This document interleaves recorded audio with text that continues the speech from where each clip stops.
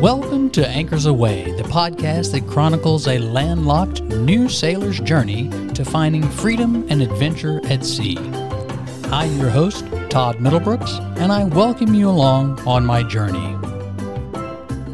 In this episode, I discuss the steps that I've taken to plan my very first charter, including my thinking for anchoring spots and apps that I've used to plan.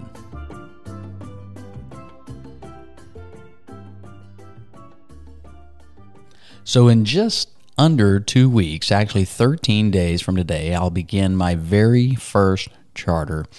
This is going to be a 4-day charter over President's Day weekend, and I'm looking forward to it. It's with Sailing Florida down in St. Petersburg, and we're chartering a Fountain Pajot Helia 44 catamaran.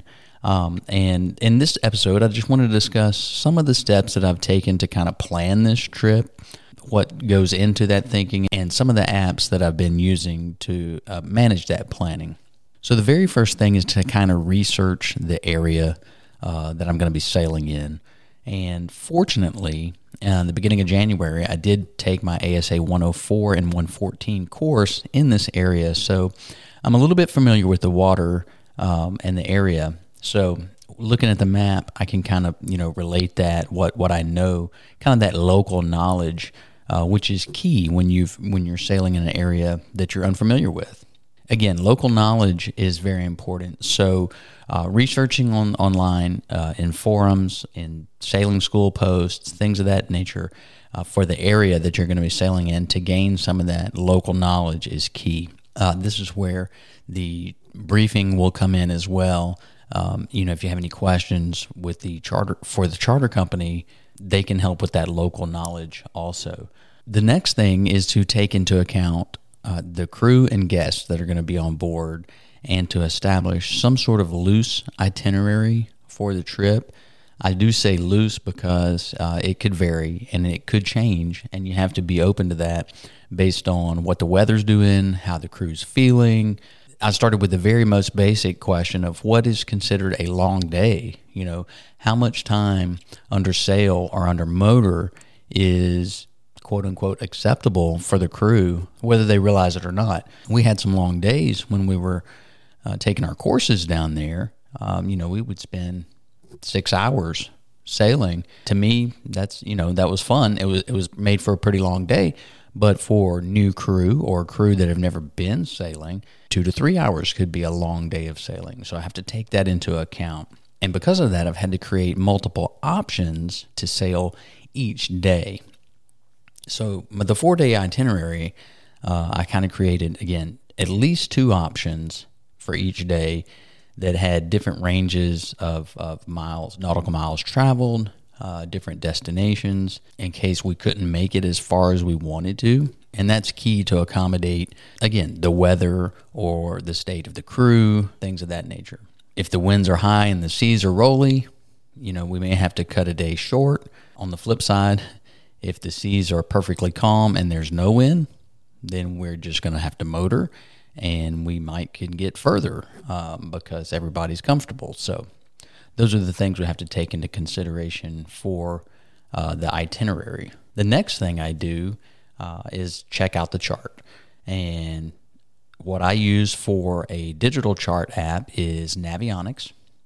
And it's a great way to look at the area, check out the depths of the water, which in St. Petersburg, there's a lot of shallow spots. And so you got to be careful when you're selecting an anchorage or planning where you're going to stop for the night to determine if it's suitable for the particular boat that you've chartered.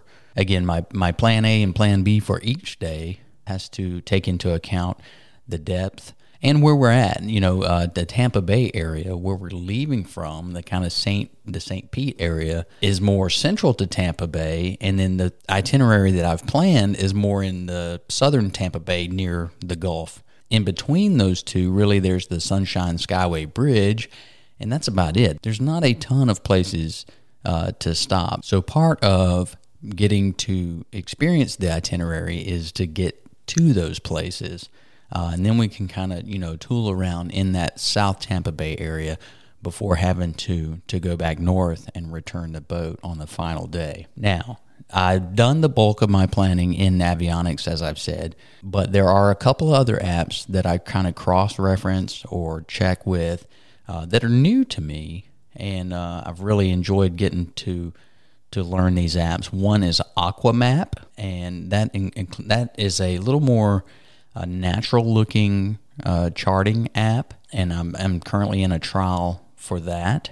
It includes an anchor alarm functionality, which I'll talk a little bit more about in a minute. Also, CMAP is another, that's C-MAP. CMAP is another charting and navigation app that is good for looking at depths and just, charting obstructions and things of that nature. A new one that I've just discovered is called Savvy Navi, and I'll have links to all these in the show notes. But it's a pretty slick little app. It's very fast for charting and mapping routes. It's super quick. That's one thing that it has over Navionics. Navionics is great for auto routing, but it can be a little slow, especially if you do multiple waypoints and a really long route. It can take a while to generate that automatic route, where Savvy Navi is a little bit quicker, and it also incorporates weather and current, and you can actually overlay those on the chart, which is really slick. And it has an iPad app and an iPhone app, which is nice. So does Navionics. I mean, it works on both the iPad, which is great for planning on, and the iPhone, which you could use underway in addition to the iPad if you wanted to. Another app that I've used in my planning, and a lot of marinas use for their booking, is Docwa. That's DOCKWA, Docwa. And you can research marinas. You can request bookings for a slip in that app, and you can pay for them ahead of time. So that's a great way to ensure that you've got a place to stay if you're looking for a marina spot. And then there are the weather apps that I use, and still being 2 weeks out, it's a little premature to be looking at the weather, but it's great to see what kind of patterns may be developing and what kind of weather we can expect. So if I'm just looking for temperature and precipitation, I use AccuWeather, which is what I use on a daily basis just to check the weather, not non-marine related, just to see what the weather's going to be in my area. And then the primary weather apps that I like for checking the marine weather, so the winds, the sustained and gust winds, and the direction of the wind, as well as the sea state, current, tides, and things of that nature, are Predict Wind and Windy. And I typically check both of those. Even though they use the same source weather models, they present the information in a little bit different way. And so it's nice to cross-check and double-check between those two to see what the current sailing and marine weather is like. And finally, this is something that I'm still researching, is I need a good anchor alarm. Aquamap has one that's built in, and I've downloaded another one called Anchor Pro. What an anchor alarm does is basically allows you to mark where your anchor is dropped and how much anchor rode or chain you have let out.